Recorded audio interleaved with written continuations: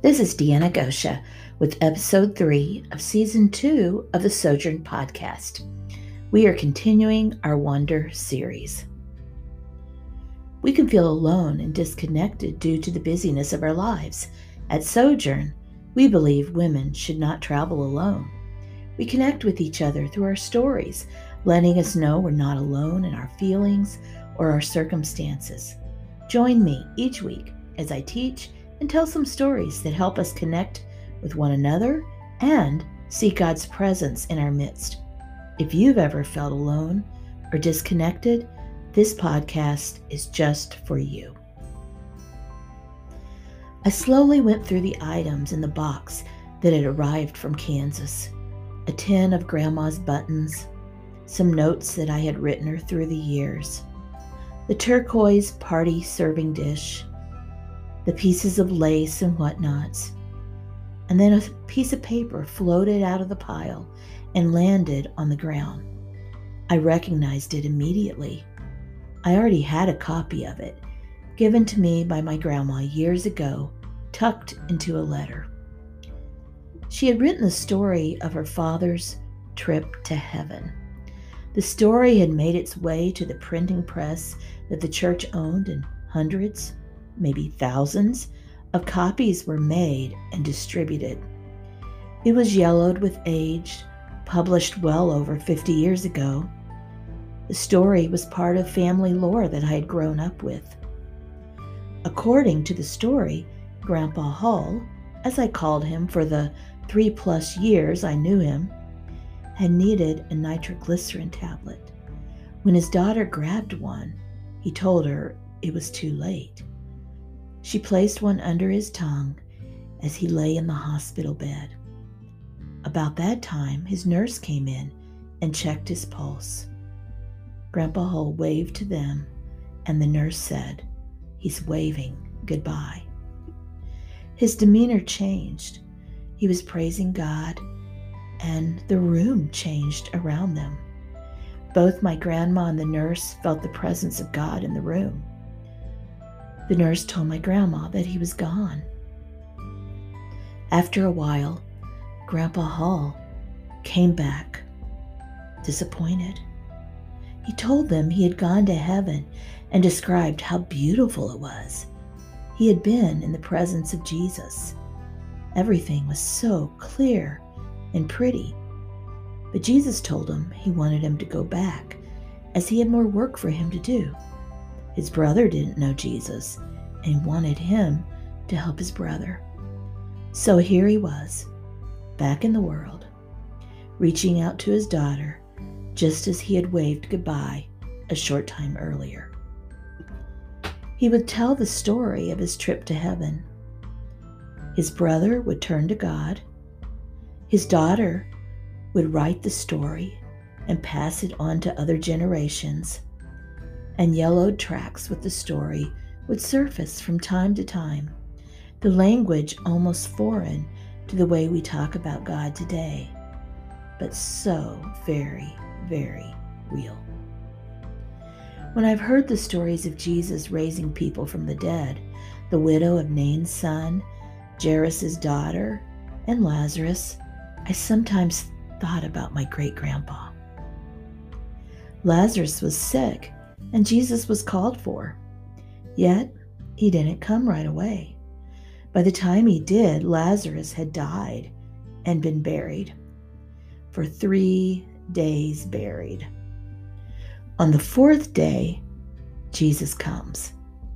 The Jewish people traditionally believed that up to 3 days after death, the soul could reappear in the body, which makes sense that Jesus waited until day 4. No mistaking that this would be a miracle. When he reached Bethany, he found Mary weeping, Martha taking charge while still deep in grief.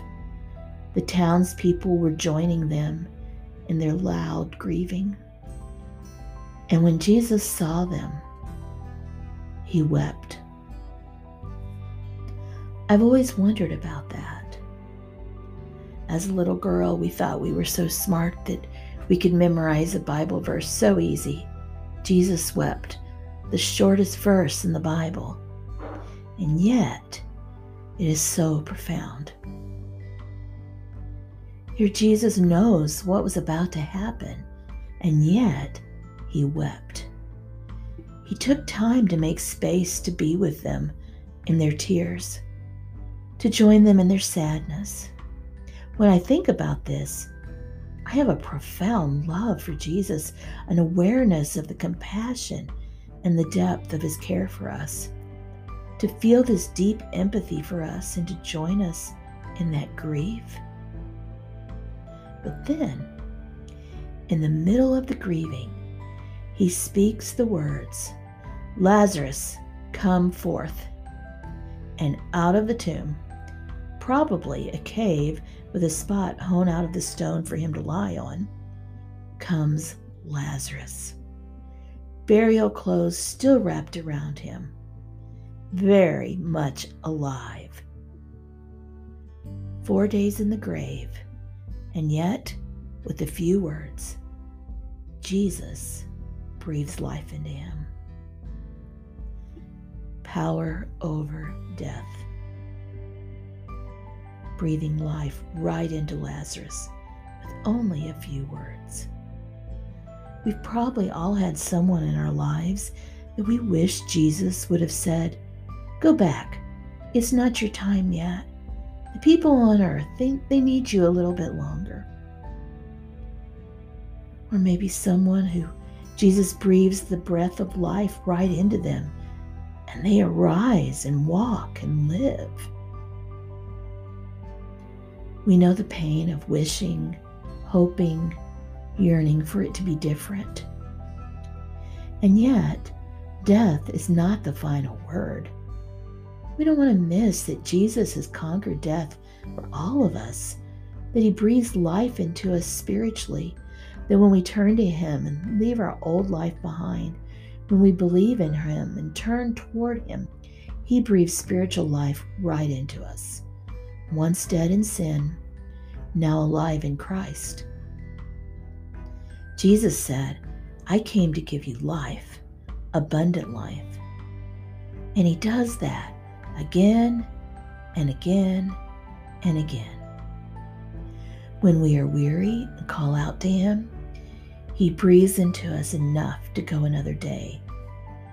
When we are betrayed and rejected, he breathes into us his love. When we are helpless, he breathes into us his power. Every day, he continues to breathe life into us. And in turn, we breathe life into others, not by our own power, but by reflecting his love, his light, his compassion. This morning, as I read through my emails, I read a story by Sean Dietrich. His stories land in my inbox every morning, and to be honest, sometimes I don't read them. I don't always have time to cry. But this morning I did. A woman in Minnesota, lonely, homebound by the pandemic, spouse lost before COVID was even a thing. Even though physically breathing, life was draining out of her. Until one day, she finds a dog curling up by her door. She brings him in and does all the things she knows: warmth, blankets, food, water, love. Even takes to reading to the dog, just like she used to do to her own children. But nothing. He continues to get worse. A call to the vet confirms her fears. The dog won't make it. But then, one morning, she hears something and goes to the laundry room where he's been. And she finds his tail is hitting the washing machine. He is up. He is full of life. She calls it a miracle. And I wonder if God saved that little dog so she could be saved from her loneliness. I wonder if God breathed life back into that dog so life could be breathed into that woman. I wonder. Let's watch for the ways that Jesus is breathing life into us and into others. Let's watch for ways we can join Jesus by reflecting his love and his compassion to others, to breathing life into one another. Thank you for joining us for the Sojourn podcast today. You can find us on Facebook and Instagram as Sojourn Women. And please tell someone else you know about our podcast.